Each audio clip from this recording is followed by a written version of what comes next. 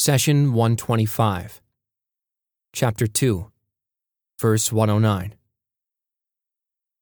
Many people of the Scripture wish they could turn you back to disbelief after you have believed, out of envy from themselves after the truth has become clear to them. So pardon and overlook until God delivers His command. Indeed, God is over all things competent. Chapter 2, Verse 109. This verse relates events that took place after the Battle of Uhud. During the preparations for battle, Prophet Muhammad placed 50 archers on the slope of Mount Uhud, directing them to protect the flanks of the Muslims against the pagan cavalry led by Khalid ibn al-Walid. He commanded them not to leave their position under any circumstances.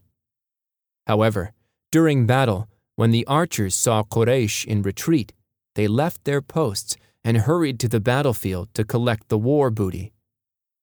Soon after, things turned against the Muslims as the cavalry of Quraysh outflanked and surrounded them from behind.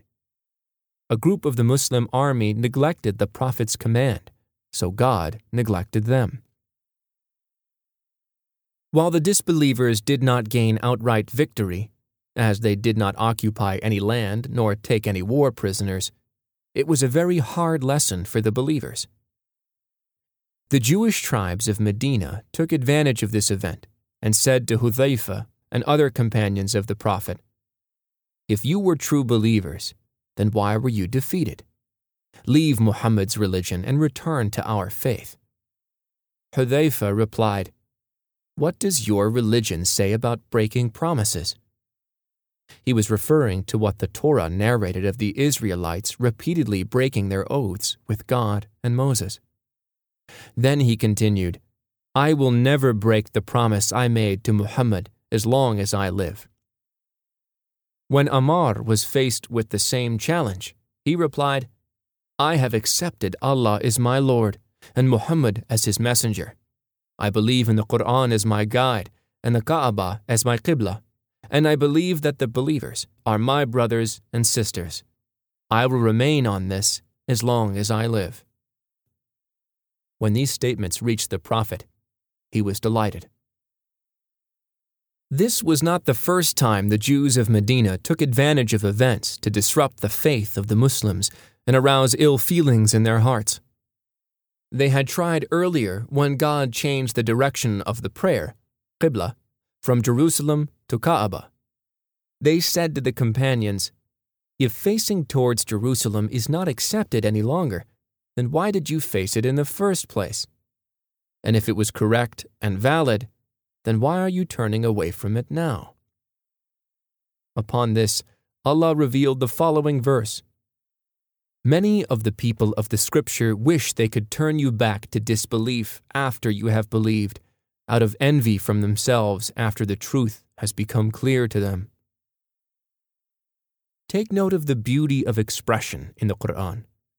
Many of the people of the Scripture suggest that not all of the Jews of Medina were trying to foster doubt and division within the Muslims. In fact, there was a minority who were considering faith in Muhammad. If God had included all Jews in this verse, then He would have closed the doors of guidance for the minority. Perhaps more telling of the ill feelings and malicious intent of those who were trying to spread division is that they did not invite people out of Islam and into Judaism out of affection or for good and benefit. Rather, it was out of envy from themselves. Not only does the Jewish faith prohibit envy, but it also demands them to believe in Muhammad, peace be upon him. In other words, even when inviting people into Judaism, they were violating what the Torah instructs them to do. Envy is when you want what someone else has, and even desire to have that person lose this blessing. Some people of the Scripture were envious of the Muslims because they had been blessed with prophethood and scriptures.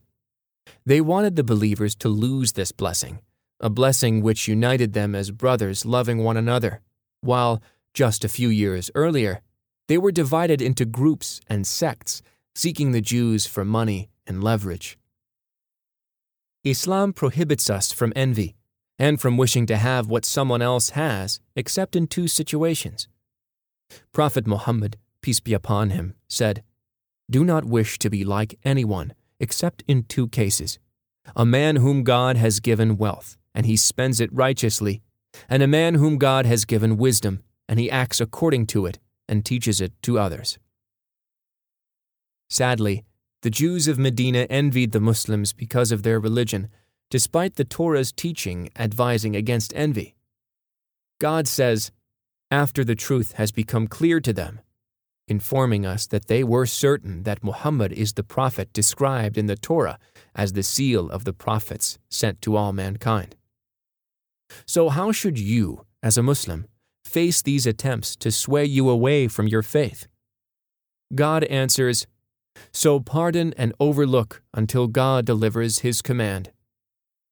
Pardoning is translated from the Arabic afu. The verb afa is often used in the desert environment to describe how the wind sweeps away footsteps in the sand. When you walk on the beach, you leave your footprints behind. Waves come in to erase all your traces.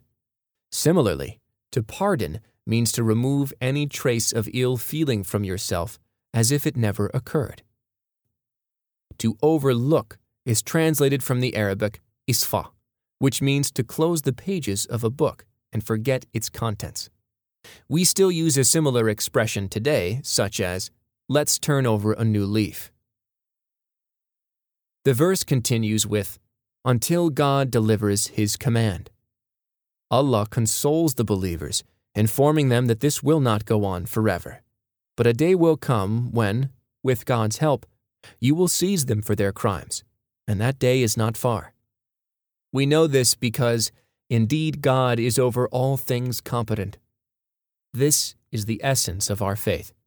Allah's command will come without any doubt. He has absolute power, and there is nothing greater than the power of God in this world. The Prophet, peace be upon him, said, "Convey my teachings to the people, even if it is only a single verse." Please take a moment to subscribe and to share with your family and friends. Visit us at www.qurangarden.com.